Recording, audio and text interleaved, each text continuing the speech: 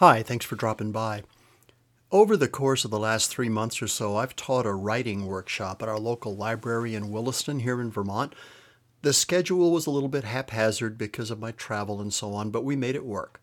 My audience was people interested in becoming better writers. Interestingly, a significant proportion of them weren't interested in getting published. They just wanted to be better at the craft of writing, which I find kind of refreshing. Now, I'm embarrassed to say that I hadn't spent much time in our library since our kids were growing up. Being the lover of books that I am, my library became Amazon as I assembled my own cherished library at home. It's funny, I recently did a quick survey of our house and was pleased to discover that there are books in every single room except for the dining room and the bathrooms. Go figure.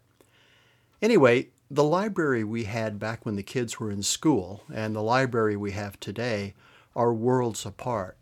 It has expanded, both physically and in terms of what it offers. The Dorothy Alling Memorial Library is situated on the Williston Town Green in front of the Williston Central School and adjacent to the town gazebo where the town band, called the Williston Wheezers, plays on the 4th of July, still has books, but now offers a computer room with available instruction for those learning to develop their digital skills, a massive media collection, internet access, loads of learning programs, and after-school activities for kids, which are pretty well attended.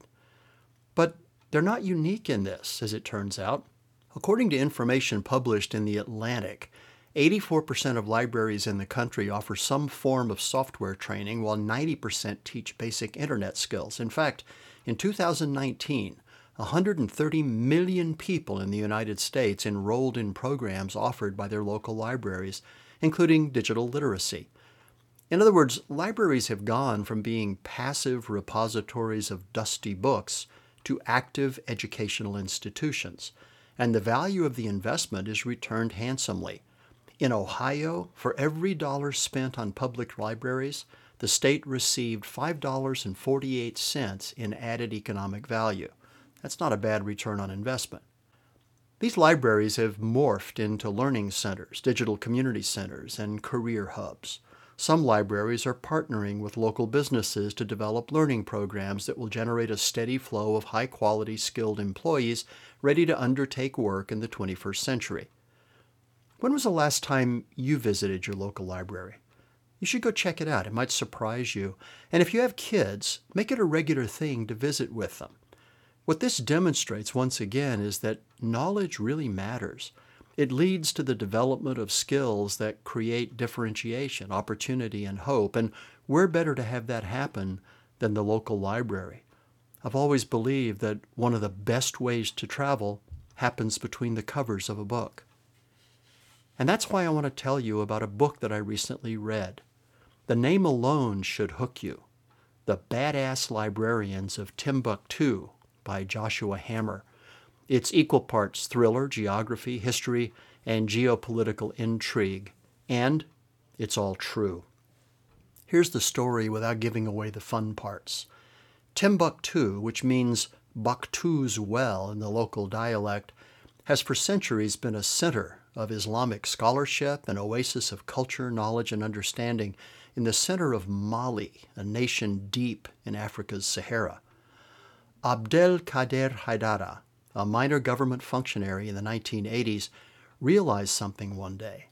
Scattered across the Saharan sands of Mali, there are tens of thousands of ancient manuscripts, some dating from the 5th century, all hand-illuminated and all crumbling to paper dust because of heat and dry air and termites. Stored in rotting chests or buried in the swirling sands of the Sahara, these books include early religious texts, medical treatises, political texts, manuals of early law, personal journals of early explorers, accounts of travelers, and much, much more. Knowing the incalculable value of the knowledge captured in these books, Haidara set out on a quest that would make Don Quixote and James Bond pretty proud. His quest was to collect as many of them as he possibly could, bring them to a world-class, centralized, safe repository for restoration and digitization, thus preserving the wisdom of the ages. But there were some challenges. The restoration facility didn't exist. And the books were mostly in the hands of families who didn't trust the government for good reason and weren't about to turn their books over to a junior representative of that very same government. And then there was the Al-Qaeda problem. Sworn to destroy all vestiges of existing society and its historical foundations, Haidara knew that Al-Qaeda would burn the books if they were found. So he took on the incredibly hazardous task of preventing that from happening by mounting an enormous smuggling operation to move the books, all 350,000 of them, in secret, away from Al-Qaeda. You need to read this book. It is a fantastic story. Apparently, reading and books actually matter. I have to agree.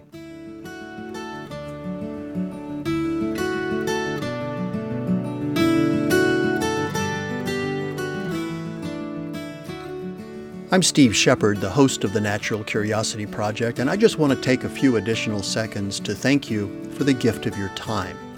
I started this program because I believe that curiosity leads to discovery, discovery leads to knowledge, knowledge leads to insight, and insight leads to understanding.